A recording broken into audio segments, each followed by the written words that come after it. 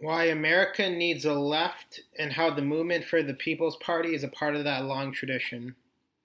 Why America Needs a Left by Eli Zaretsky and published in 2012 is not only a wonderful book for undergraduates, but it is also politically and historically revealing concerning the past and concerning where we are now, if not being as revealing of where we are headed.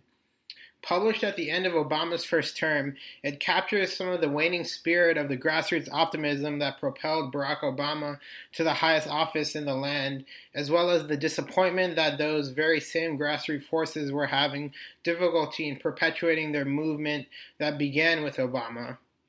At 170 pages in length and separated into three major parts that cover the three major crises in America and their respective three major lefts, this book would make a perfect addition to any U.S. class on social movements, especially from a historic perspective. As a student of history myself, I was impressed with just how detailed yet succinct Zaretsky's book was, which was especially evidenced by the long bibliography. As expressed by Eli Zaretsky and other People Party supporters, Why America Needs a Left demonstrates just why the movement for a People's Party started by Nick Brana is more important today than ever. It has always been the left that has pushed the policy and social justice envelope further during the three most quintessential crises of America.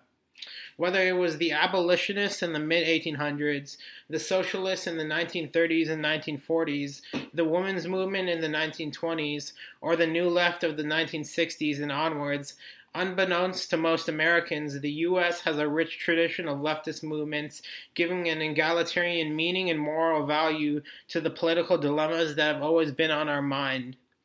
What does it mean to be American? Who is American? How big should the social safety net be? And what rights and political protections are we entitled to? Today, again, we need the left more than ever to challenge the corrupt two-party duopoly, which if left unchecked could aggrandize into something much worse.